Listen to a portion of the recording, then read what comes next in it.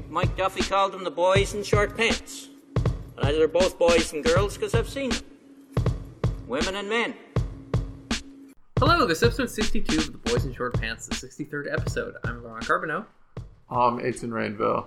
Such enthusiasm. Yes. And we are back after a short absence. Last week, I received a mild head injury from playing hockey, which was unfortunate. But there you go, which has kind of put me off my game this week, and I haven't had the occasion to follow a lot of news because I haven't really been able to read for much of the week. The eye patch is a very nice touch. It's very James Bond villain-esque. I am still wearing an eye patch on account of persistent double vision, so that is good. Have you considered getting metal jaws or perhaps a razor-tipped fedora? I think job interviewers at that point would think you're just trying too hard, for the Bond villain sort of lead henchman kind of role. You apply and then you add your... I think they prefer to call them hench team leads now, but yes. Creative henching. GVA plus, it's all over the place. Yes. So, I do have an eye patch right now, which does lend the Boys in Short Pants a certain more nautical flair than we are used to having, but... Shit, I would have worn my yachting gear if I'd known that. Which of course you would possess. Also, of course, I'd like to announce, now that I have a head injury, that I have joined the Liberal Party, and will be... I will be working in PMO. So we wanted to start off talking about the NSICOP report, the National Security Intelligence Committee of Parliamentarians report that came out like a week and a half ago, maybe? I have a very indistinct sense of time. Something like that, yeah. It hasn't been out for too long. Thursday of last week? Thursday of last week. The report was, say, interesting. So it's the first report of NSICOP, which is the National Security Intelligence Committee of Parliamentarians. I'll repeat sort of the general disclaimers about the committee. It's not a committee of parliament, but rather a committee of parliamentarians. Hence the name. So it's more executive branch than legislative. Yeah. It's a committee of parliamentarians drawing from all the parties. House of Commons and Senate. Yes, and it was last in the news when our dear friend Tony Clement was removed from his position as a member of NSICOP for his hog leaking. Yes. And Gord Brown was one of the other members, conservative member, but he passed away earlier this year. Right. So there are two conservative vacancies on the committee as they go on to whatever work is next on the docket for them. But the report was interesting not only because it was the first report, but also because it was on such a politically sensitive issue. Mm-hmm. Their first report wasn't something related to the inner workings of any of our given national security agencies. It was instead a highly political, highly partisan shit show. Okay. Or what became a shit show, which is namely the Prime Minister's trip to India. The gift that keeps on giving. Yeah. So, to sum up the report actually wasn't all that interesting, I would say, in part because of the amount of redactions. The interesting tidbits from the report for me were just like little operational details like that E-INSET, so I think it's E Division, Integrated National Security Assessment Team, had gotten some of this intel and tried to pass it along the chain, but they left it on someone's voicemail who was out on vacation. Super good. Like the typical public service that is a very public service blunder that you think of. Sort of reminiscent of the DNC emails and the FBI being down the street from them and never bothering to go in person and instead just calling the public line and dealing with a low-level IT guy when the Russians were hacking the DNC. So it didn't speak tremendously well ultimately about procedure. And I think most of the agencies conceded to some sort of failings in their processes. Yes. What was interesting is there was an order paper question back after the India trip that asked specifically about security procedures relating to screening of people being allowed near the Prime Minister, etc., on account of the Jasper Atwal thing. And it was notable because the order paper question in question did not actually even attempt to answer that particular, like, it was one of those big questions with a lot of moving parts to it. And that one was, they just straight up did not include a response, which I certainly found odd at the time, though it seems as though they were, perhaps looking into this at their own levels and disclosing perhaps to NSICOP what is happening. But it did strike me as odd that a question by a parliamentarian through a formal process did not elicit even a token response. A token non-response even. Sure. Which people who work on the Hill in opposition are plenty used to receiving token non-responses to questions they ask. It's not rare. So, looping back to the report itself, if you watched actually, one of the areas that was interesting was point to report. One of the areas where it was unredacted was actually in the findings around his actions, and it was actually not very critical at all of him. Said that there was no clear indication that he'd been directed by PMO to speak to media, although he had coordinated with PMO, getting things like a list of journalists to reach out to. So, yes. It looks pretty... How direct it was, I think, is still questionable from the report. But they don't cast his judgment into doubt too much. They say, a mistake was probably made to brief journalists off the record. It should have been on the record. Yeah. But beyond that, these are operational decisions that were made under stress. So, whatever. I mean, they did better... at least they didn't just shout, "This is on background," and immediately begin speaking. So they're doing better than some people. So, I mean, all in all, the report, reading through the report, the 50-some-odd pages, is pretty meh. I found Daniel Jean's testimony before committee more interesting. But I guess what's interesting about the NSICOP report is, the bigger questions that are raised, the way it was redacted, things along those lines. So initially when the report came out, I was looking to see what the reaction of the political parties have been, because NSICOP has, to its credit, been operating behind the curtain, which is what it should be doing. And you haven't seen any comment from the parliamentarians on the committee talking about whether it's functioning fluidly, successfully, everything seems to be working well. And we don't really have a sense of how that sausage is being made. When the report came out, critics within the parties, NDP and Conservative, jumped on the redactions and talking about the politicization, but it was never the parliamentarians that sit on the committee themselves. Right. So, for instance, for the NDP, taking the lead there was Nathan Cullen, who is not the not the parliamentarian on the committee. No. And I can't remember who it was for the Conservatives. I think it was several, but it included Andrew Scheer. I mean, it's not like Tony Clement is on the committee anymore. Or in the Conservative caucus anymore, for that matter. But all of that is to say, it was interesting to see sort of how they navigated the minefields here. Mm-hmm. But let's talk about the substance of their criticisms. It primarily focused around the redactions and what was redacted from the reports. So first I'll note, just stylistically, the reports are redacted in a way that is different than access information. On ATIPs, depending on how much information they're redacting, they'll tell you that they've redacted, pages 5 to 75. Right.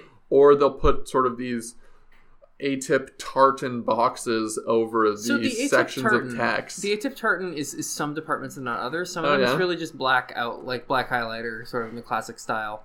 The ATIP gingham squares are certainly very interesting, though, which I think Justice does it. Some others do as well. And you'll see at the top of the page, once, if you see redaction on a page, you'll see at the top the relevant section under which that information was redacted. Yeah. So in this particular report, there's basically carte blanche for PMO to redact anything that they deem requiring redaction. So it's really at their discretion. Yeah. This was the way the act enabling NSICOP was structured. When pressed on PMO's role in the redactions, they claimed initially that PCO did redactions, and they broadened to say security officials, which I think is just a deflection because PCO is at the center of the report. So saying, don't worry, the agency under investigation was in charge of redactions. Well, I mean, doesn't look so good. It doesn't sound good, but that does, in fact, seem to be what happened. Yes, it is almost certainly the case. Yes, which raises that classic quis custodiet ipsos custodes question that we so love to ask. You want to translate that to not a dead language? Who watches the watchers themselves? Who watches the watchmen? Who redacts the redactors? The ipsos, I think, adds a certain themselves quality to it. It does. Right, which, no, you need to understand that. It's a language of many nuances. So the interesting comparator here would be CIRC reports. Yes. So CIRC, Security Intelligence Review Committee. Yes. And what's the sort of structure of that committee, where we have the NSICOP, which is National... 7 to 9 people. There's a chairperson. Okay, so they have an office next to the council that advises the Prime Minister on the council that advises the Prime Minister on senators or something? CIRC is like quasi-independent, but they're appointed. The history of CIRC has been that it's been a fairly multi-partisan organization. It's kind of a blue ribbon kind of thing, where it's like the Bob's Ray, that sort of person. So one of the recent ones just to pull from the top was Deb Gray. Yeah, Deb's Gray. Sorry. Who was the first Reform MP. Yes. Yes. Has a great birthday suit joke. I believe she was the chairperson not too long ago. Of course, I mean, people will instantly think of Arthur Porter and other ones. So, I mean, I've forgotten about him. CIRC is not without its scandals. But the idea of CIRC for... up until the creation of NSICOP was that it was the primary oversight body for the service, being CSIS. The service. The service. The service, capital S. And so you have the Order and Council appointed board members, maybe. And then they had a secretariat of full-time civil service that supported them. And so they didn't meet all that often, but they meet as required to sort of hash out these reports. And every year there would be the public CIRC report of their findings, and it would detail in very high level some of the things that they looked into. Investigations into alleged mistreatment or powers such as, I was going to say enhanced interrogation, but that's not right. Surprise! No, I was thinking of the disruption powers permitted under C-51. Is one of the things that C-51 mandated that they report just on. their oversight that they don't do the kind of like church committee stuff that like they found out about the CIA in the 70s and all that. Yeah, just they're not running completely off the chain. Like, so what's interesting about this whole thing is, and I don't have a clear answer for this. Had I looked a little harder, maybe I could have, but you get what you pay for. That great advertising for the podcast. Yeah, killing it. Which is so that's good. Like so far this week, sorry, I have a brain injury. Other guy, like, you get what you pay for. We're not doing media requests, or we're not submitting media requests here. We'll leave this to the real journalists. Is who redacts the CIRC? Well, not who redacts the CIRC report, because the primary public CIRC report is a public-facing document. But who vets it to ensure that it does not include any secret or top secret information? Right. It's likely initially done by their secretariat that supports them. That would make a lot of sense. But is the service given the option of going through it? I actually don't know. But interesting question. So to parallel this to NSICOP, if this report had been about the service or CSE or one of the other national security intelligence agencies, PCO would actually be well placed to do this type of vetting. But just the fact that it was PCO vetting PCO brings up that question of whether or not it was self-serving in the way that they redacted it. You had mentioned when we were chatting about this that there's some suspicion that this was in fact the case. Yes. PCO was overly protective of itself, according to internal sources. Yes, not my internal sources, to be clear. Yes, to be. But Mercedes Stevenson made a post about this on Twitter that some of her sources... Well, my internal sources said the same thing, so... I think you got to take it seriously. Themselves that had suggested it's like a country club. Had suggested that or alleged that PCO was perhaps not doing the most unbiased job in redactions, and that it was done in such a way as to give the RCMP sort of the short end of the stick and holding the bag if well, that will teach the RCMP to not be a central agency that has the power to review these things. Yeah, I mean, I'm sure they would love it. Yeah, if you get to grade your own papers, it actually you can do pretty well. So I mean, I think that covers most of what I'd want to talk about with NSICOP. I will bring up my long-standing grievance that I feel like a lot of the academics who talk about this, no one in particular, yeah, but a lot of the academics who talk about NSICOP overlook, and it's the other half of it. It's how NSICOP itself functions. Yeah. Which is that you have MPs who are completely unsupported by their political staff, which is essentially unique among how our politicians operate in the federal level. It's worth noting also that these MPs do not get any breaks because they are on NSICOP. Yes. They go to NSICOP twice a week, I believe. I actually don't know. It's quite often.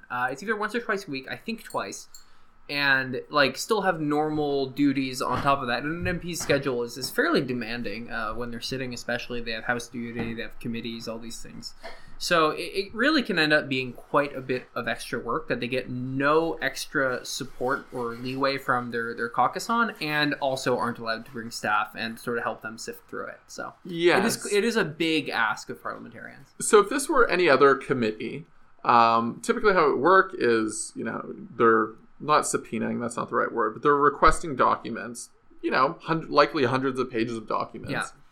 Yeah. And then you would have the Library of Parliament go through the documents and do sort of their questions for witnesses. And in tandem to that, you have the political process, that's political staff doing the exact same thing and coming up with their questions, and then parliamentarians blend the two of them to inform their interrogation of witnesses at committee. I would love to talk about the sort of influence that the Library of Parliament has through its committee analyst posts and reports on committee questioning, the sort of soft power they wield in our parliamentary system. I mean, I think frankly they do a really, really, really good job, and it's not to impugn their, I don't think they're our shadow government or anything, but sorry, I don't want to the deep state library. I just want to preface, let's not get into that now, but I just want to say, I think that is an interesting question that we should talk about at some point, and also, I don't think that it's necessarily, nefarious or bad, I just think it is something that is under-examined. But that is the parallel that I'm drawing here, is that with NSICOP, you have the secretariat that supports NSICOP,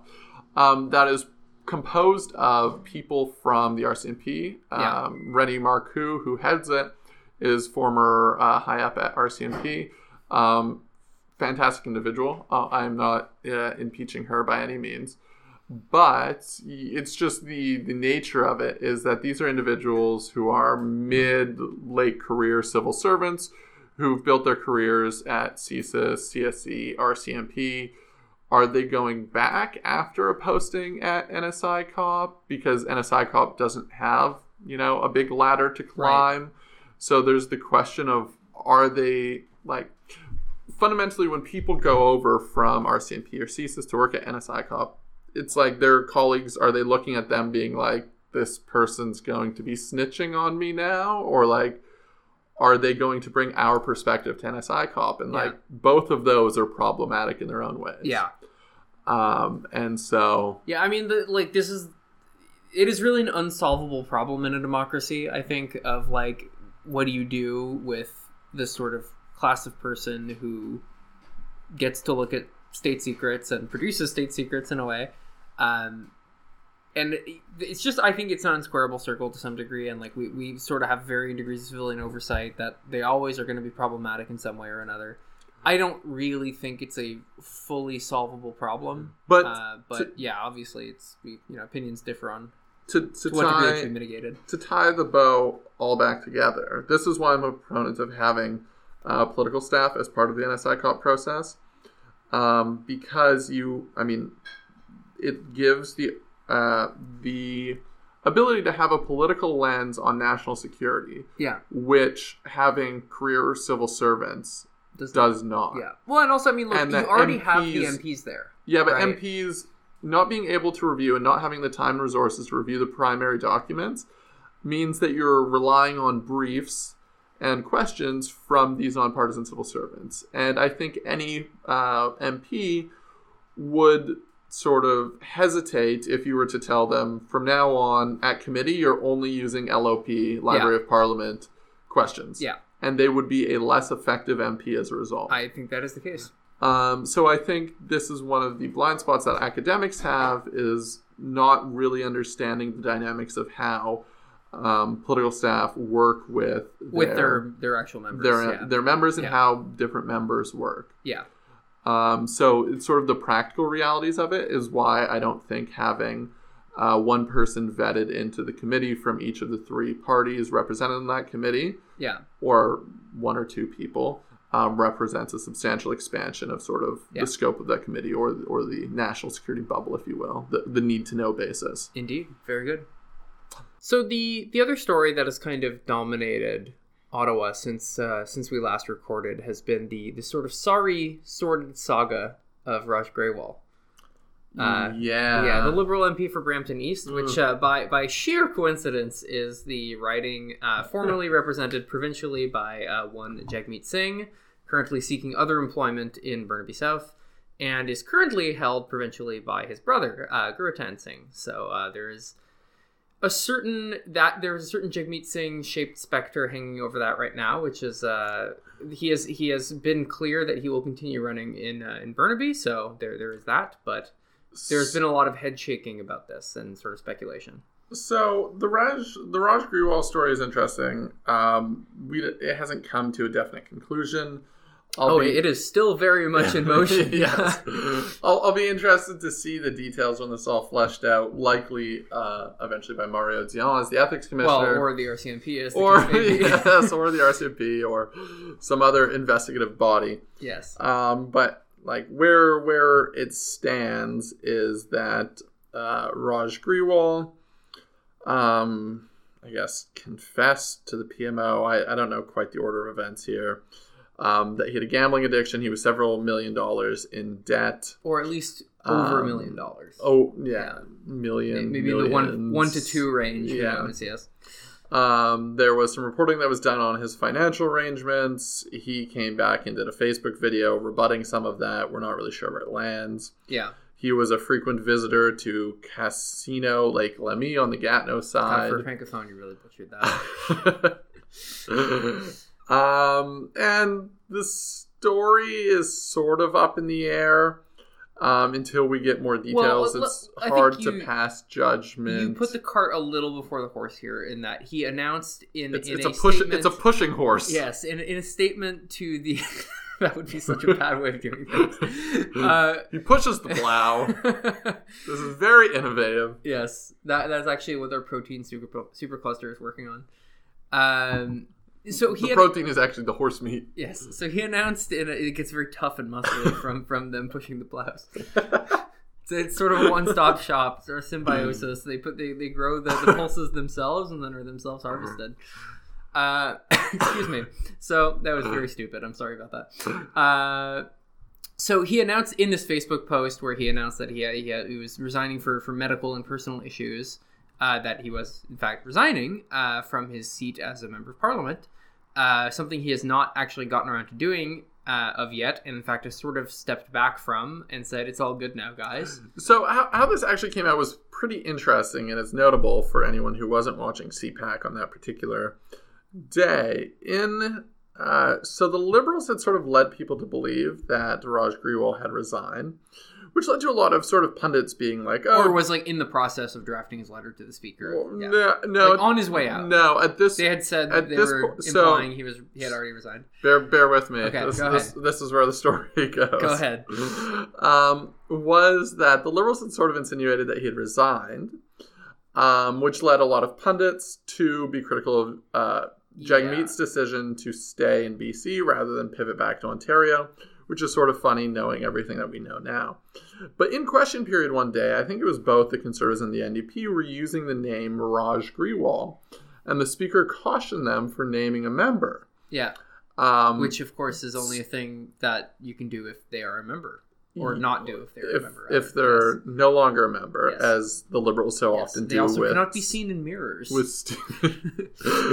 Stephen Harper now, which led to, I think it was a point of personal privilege by Nathan Cullen at the end of question period to be like, "Yo, what's up?" Either he's resigned or the Liberals have misled the House. Yes, because what they were saying was, we welcome his resignation. Yeah, we doesn't welcome really his mean decision anything. to resign, Which means nothing. because that had been announced, and that was the defense that Bardish Chagger used with the Speaker, Yes. and then the The Speaker government house sort of leader. hand waved it all away, and everyone said, "Yo." It's great when the ref is a guy who runs under your banner, right? Yes. It's awesome. He hasn't resigned yet, ? And then the story was that the resignation was imminent, and then the video came out where he said, "No, I'm going to hang around till January and see what's up." And then Mark Holland, the Liberal whip, announced a little later that he was, in fact, removed from the Liberal caucus, like, effective immediately from that statement. So it was Yes. they kind of cut their losses on that one. But he remains in the House, and it's interesting because there's an ongoing... this actually raised an interesting point where when people thought he was going to resign, that he would resign with an ongoing ethics commissioner investigation that had been called for in the spring as a result of totally unrelated stuff, where he had gone... he had brought someone whom he was employed by on a part-time basis on the India trip and got this person access to the Prime Minister at various functions, which, was argued this is a breach of the ethics code, because you're sort of using your parliamentary position to further your private interest by introducing someone who employs you to the Prime Minister and various ministers, etc. We will find out that investigation apparently will be completed and reported on.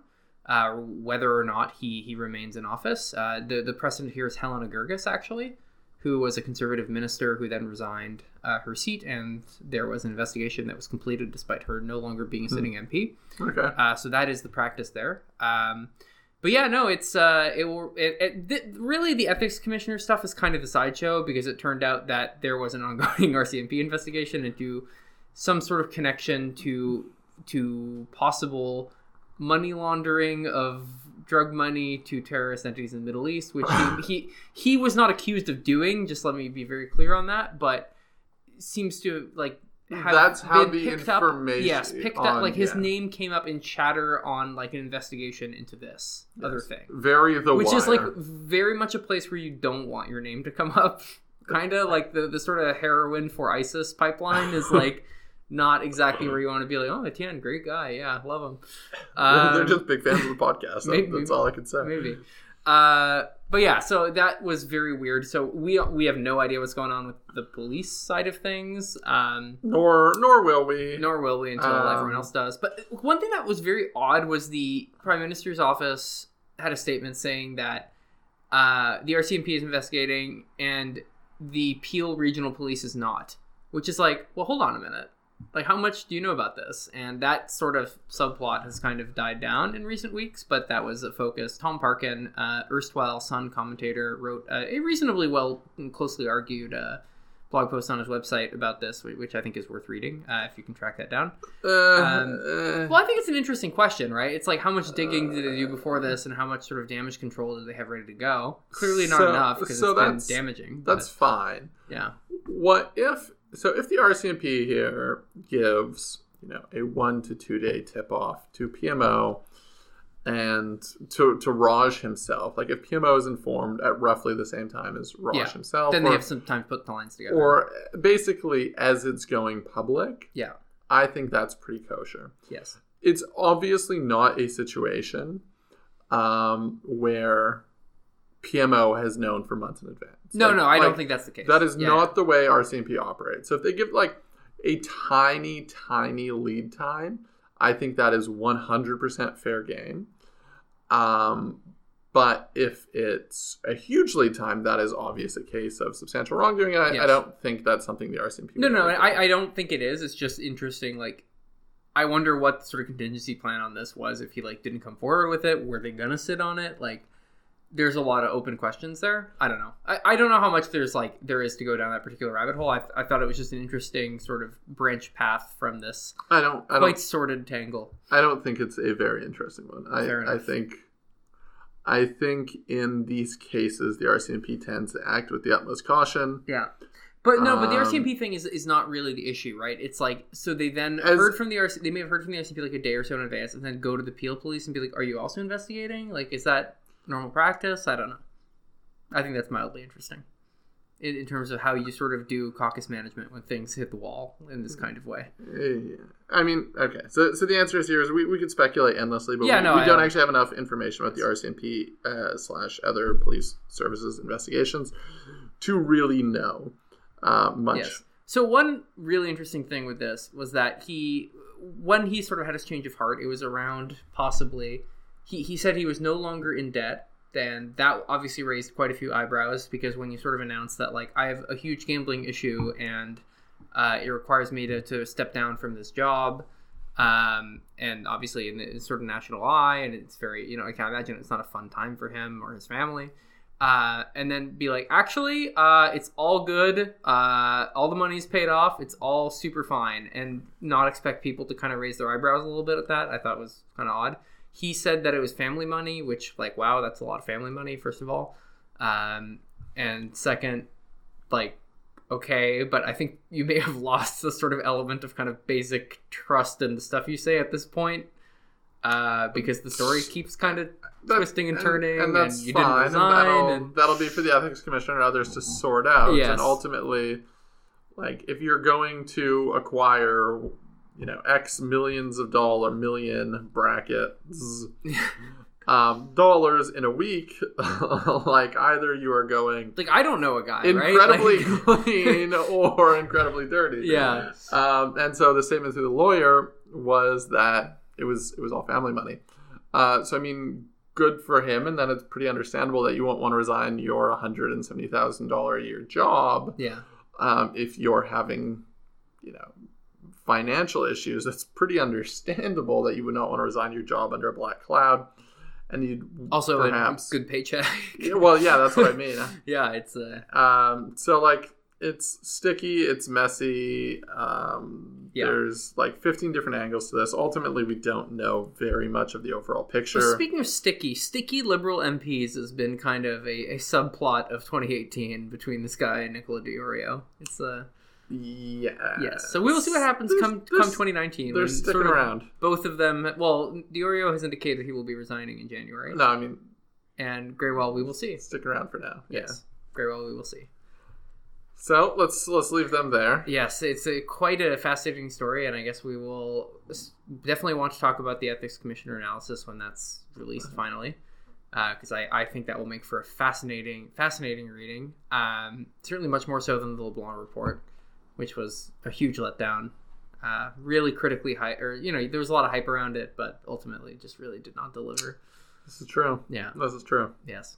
The third thing we want to talk about was the territory of Yukon. Do you call them the territory of Yukon? Is it just the Yukon territory? I don't really know how to refer to it. I think it'd be the Yukon. The Yukon. Being a northerner. Yes. A northerner, yes, from Fort McMurray. A northerner. Fort McMurray. It's pretty close. It's closer to the Yukon than it is to Calgary. So let me just... Is that correct? That sounds correct.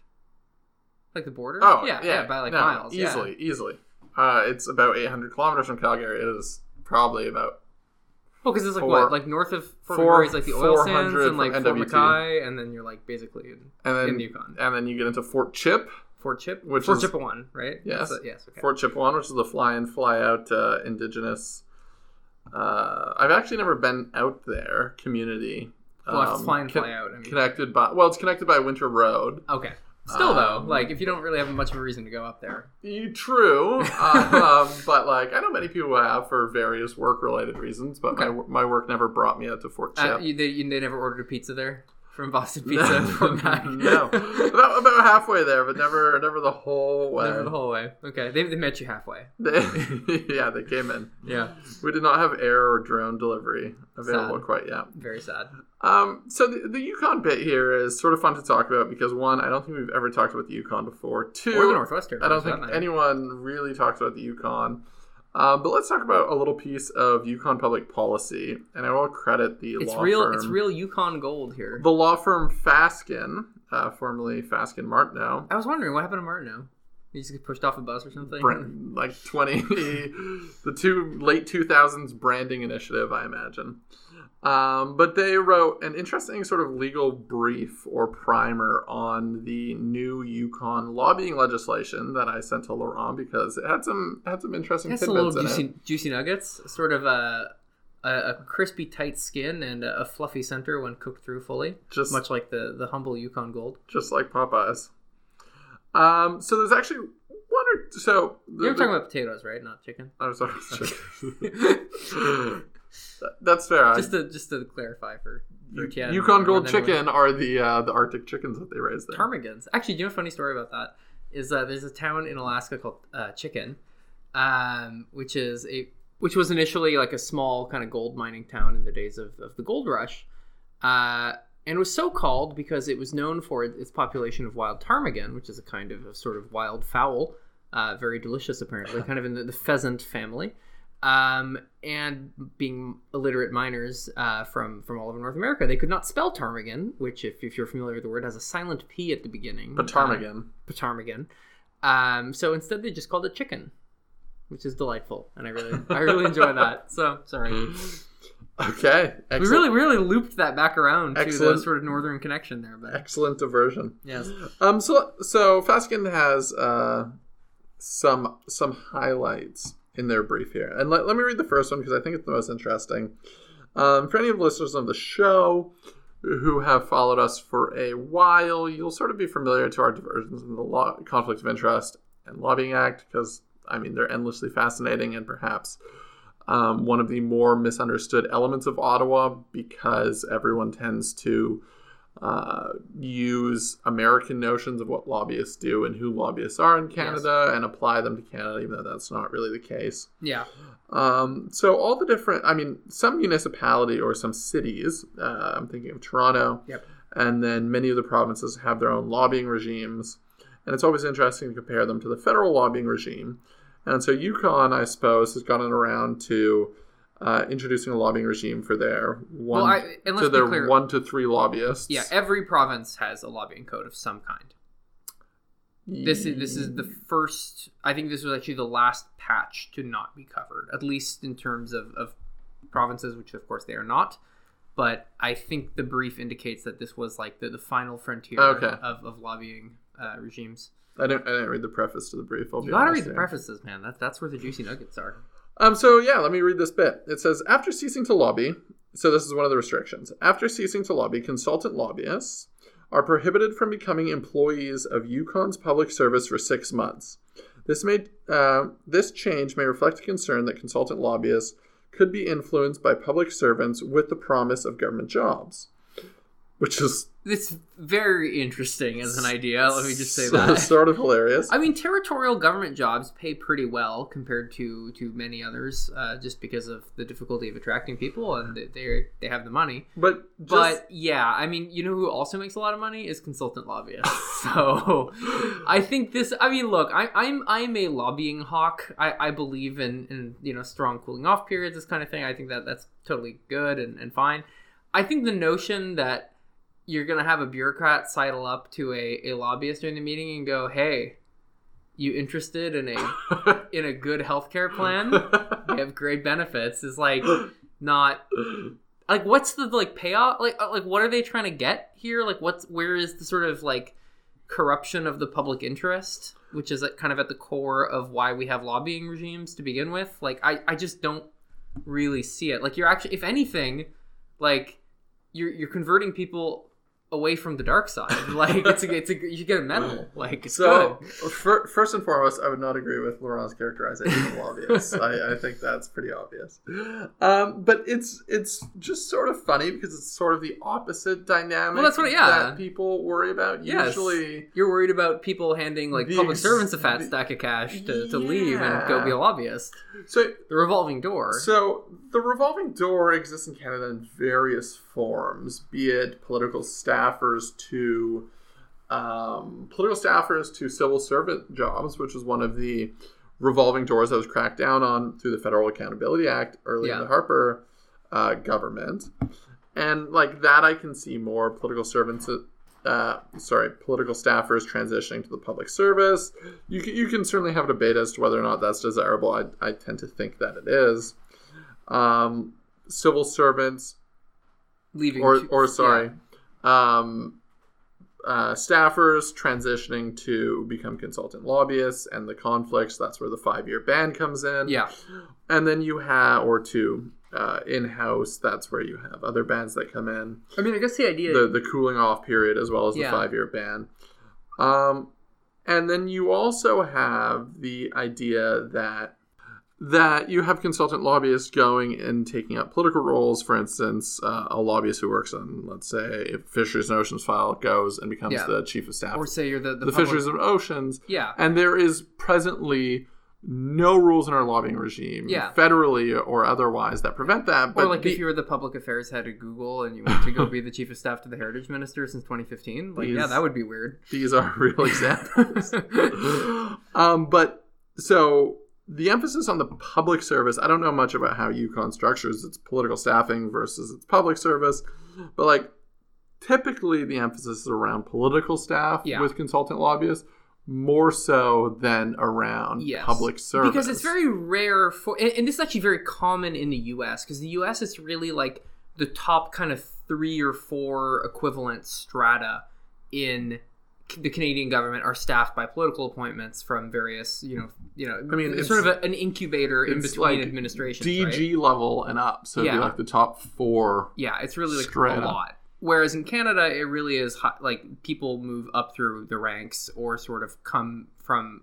There is a little bit of coming from outside, but not often from the business world. Not infrequently from like the like university administration world. That's been known to happen, but like you're very rarely going to see like, I don't know, like to take a mining example, someone from some mining company go to become a deputy minister. It just doesn't happen very. And maybe this is a peculiarly Yukon problem because their public service is much smaller. Maybe they are much more flexible with this kind of thing. Maybe they don't have this sort of culture of internal seniority and moving up. I think that's like a perfectly plausible explanation.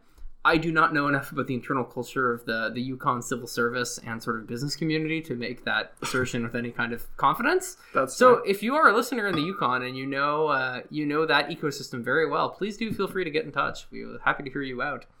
Let me pull one other point from the brief. Quote, for in-house lobbyists, the, quote, person responsible for the organization must register for all lobbyists connected to the organization. Oh, so sorry, that's actually not the That's right actually one. not uncommon, yeah. People do that all the time. No, I scrolled too far. Let me try this again. Pretend that didn't happen. Okay. In-house lobbyists are only required to register once the lobbying activities for the organization, cumulatively across the organizations for all employees, reaches 20 hours in a year. It is unclear, and this is the Faskin analysis, it is unclear what will be included in the calculation of that threshold. Yes. But what's interesting about here is how the bar is dramatically different than the federal level. Well, they took 20. I mean, the number is the same. So in the federal regime, it's 20% rule. It's the 20% of an individual's time in a given month. So obviously 20% of one's time in a month, you're calculating it, one, much more regularly. Yeah. And two, much greater level. We're talking like maybe 2 orders of magnitude in difference. Yeah. In terms of what the Yukon is counting versus what the federal government is counting. And there has been a lot of issue with the 20% rule federally. And I think it's certainly it will eventually be one of the focuses when our beloved Lobbying Act comes up for statutory review in the next likely 6 months. Well, yeah, pretty soon. Well, I mean, who knows if that'll actually happen at this point, just because it's there's that clock running down. For election, I think the review will happen, but just not. I mean, it is statutorily anything post review. It is statutorily required to happen. The House of Commons has to direct a committee to take it up. Yes, but that has not happened yet. Yes, I don't expect to see amended legislation with the Liberals being super responsive to the Lobbying Act. Yeah.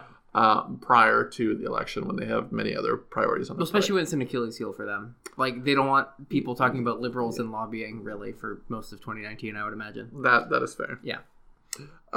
Anything to add to the 20% rule? I think it's a very odd... Like, they clearly looked at the federal law and were like, that 20% rule is weird. And many people have pointed out the 20% rule is weird. And then came up with an even, I think, weirder... I mean, okay. in a sense, it's very absolute and very clear, right? Like, there is that. I think it probably would lead to erring on the side of registering, which is like not. I don't really think is a bad thing. It's not that difficult to comply with the registry requirements. So. I mean, it's like, it's work, but like, you're well remunerated for it. It's not the end of the world. It's harder than you think. Like, it's not the end of the world. People make it work. I'm just saying, it is not a perfect system. It is harder than one thinks. Okay. Well, let's say even if there could be tweaks, it really like is not going to be like the consulting firm's not going to pack up and move to Washington D.C. Let's put it that way. The business environment here is just too toxic. Yes. Actually, it's really good for you guys when the business environment is toxic. So, you guys love that. You can complain and get meetings. It's great. People come to you with problems. This is really... Never. It's actually quite the opposite of political staffing, where you want people to come to you with solutions. And in consulting, I guess you really want people to come to you with problems. Well, no, they come to you with problems, yeah, I guess. And then collectively you devise the solutions and present those to government. Yes. That's sort of how it goes. Yeah, but there should really be a lobbyist lobby. It'd be very funny. There probably is. Well, isn't there? I mean, there's GRIC, which is the Government Relations Industry Institute of Canada. Yeah. I think the I is Institute, Okay. which is the organization that represents lobbyists collectively on some of these issues. The lobby.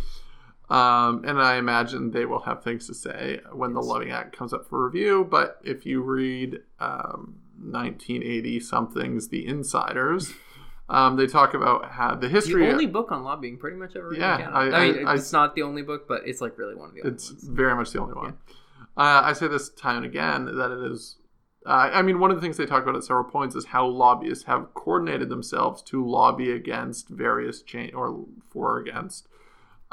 various changes to lobbying requirements from the quote-unquote business card bill, which was one of the initial forms of the Lobbying Act, to its current iteration, although it's from the 80s, so it's a hard cap on when the book was published. Yes. But since that time, there has been very little written about lobbying in Canada. A gap that will perhaps someday be filled by people who are not us, because we're not going to write books. I can barely read. Yeah, that's terrible. I think that'll do it for us this week. Really? Yeah, we're doing fine. So yeah, short episode this week in light of. It's not that short. It's like nearly 50 minutes. Short episode this week in light of Laurent's knock to the head. Yes. We are having a super special episode next week around this time. It'll be out by this time next week. With our, I think, has it been over a year since we did it? Probably our annual parliamentary trivia episode. Well, last time we did there was the season 1 finale, and it was after the 2017 Rising of the House. That was the last time we did that. Okay, well, so it's actually been some time. Yes, this is close enough. Yes, it'll be the every year and a half-ish parliamentary trivia episode, and we should have some special guests so long as they don't listen to this episode and cancel on us. Indeed. Well, that will do it for us this week. Thank you, as always, for listening. Our beer this week is actually a very special one. It is called Spencer. Is it just Spencer? Spencer Monk's Reserve, which is from American Trappist Brewery. Is that the name of the brewery? No, the name of the brewery is Spencer. Okay. The large font. Oh, I don't know. The small font is descriptive, and it's telling you that it is an American Trappist. Laurent, tell me everything you know about Trappist monks. They are monks. Yes. The first order. Go further. Typically the orders are named after their mother house. If you're talking about specific orders. So while, for instance, you talk about the Cistercian monks, is because the first, the mother house of the Cistercian order is in, oh god, I've forgotten, but the Carthusian one. God, you look dumb if you can't tell me where the Carthusian monks come from. Chartreuse in the Alps, which is also where the liquor is from. Chartreuse. It was made by the monks. Back to the Trappists. Yes. What can you tell me about the Trappists? Not a whole lot, honestly. I know they make a lot of beer, and that has been their sort of calling for quite a long time. So for people who are unaware, the rule of Saint Benedict sort of requires you to have some sort of manual craft as part of your sort of daily life. Sort of split it between contemplation, which is typically either study or often studying, prayer, etc., Usually when you're at dinner, someone is reading from the Bible somewhere, where often the Rule of Saint Benedict actually will be read out. I believe the Trappists are a sort of suborder of the Benedictines. So you're looking at me as if I have any I'm pretty idea. sure that's correct. Yeah, because they took up the manual labor thing. Yes, so that is definitely the case. Often the sort of manual labor will come in the form of like beekeeping, cheese making. A lot of it in the Middle Ages was manuscript copying, which is where you get all these lovely illuminated manuscripts with snails, with knights jousting on them, that kind of thing. And some of them make beer. There are nuns in Spain who makes like sweets. I don't know if that's related, but it's very similar at least. Okay, so now we're in the beer part of the monks. So I can speak to that. There are a number of Trappist monasteries across primarily Belgium that brew quote-unquote Trappist beers, which have very distinct names and flavor profiles. Doubles, triples, quadruples. With 2 Ps, except for the triples, I think.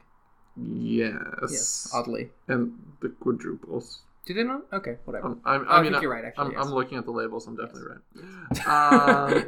And for a very long time, the certification of a Trappist beer was something that they kept very close-knit. They've since gone on to start certifying other Trappist breweries. I think there's one in the UK that's been certified, and Spencer is the first one certified in the United States. Well, I can hand it to the monks there. They are very good at making beer, because this is a lovely, lovely thing to drink. Yeah, it is very good. Dark beer, chocolatey, caramely, all not the really best flavors. I would say it's not like a stout, though. It's much more like ale body than like that really stout, like full, really malty, creamy body. Yes, quads are not stouts. Yeah, so it was interesting in that you do have a stouty flavor profile, but with a much more like... Yeah. With more of a caramel than you'd normally find in a stout. Yeah, I think that's fair. But a much more like an ale kind of like body and presence to it. So very interesting. 10.2% though, which that is quite a beer. The strongest beer I ever had was 16.5. It doesn't even really sound good at that point, to be honest. Although you can get not Sir John Samuel Adams beers, whose names I'm forgetting. They make these super special beers that are sold at I think they're sold for about $150. Okay, reasonable. They come in a... Just get scotch at that point. They come in a copper tin, and they're 40% alcohol, roughly. Okay, so they are liquor. Effectively a liquor. What are they called? They're called Samuel Adams Utopias. I see. And I have yet to find one, but periodically the LCBO does sell some of them. So it's if you're a fan, please send us one on my wish list. Indeed. Well, that will do it for us this week. Thank you once again for listening. You can follow us at ShortPantsPod. And please do recommend this show to your friends and family as you harangue them over whatever your pet issue is over the Christmas holiday.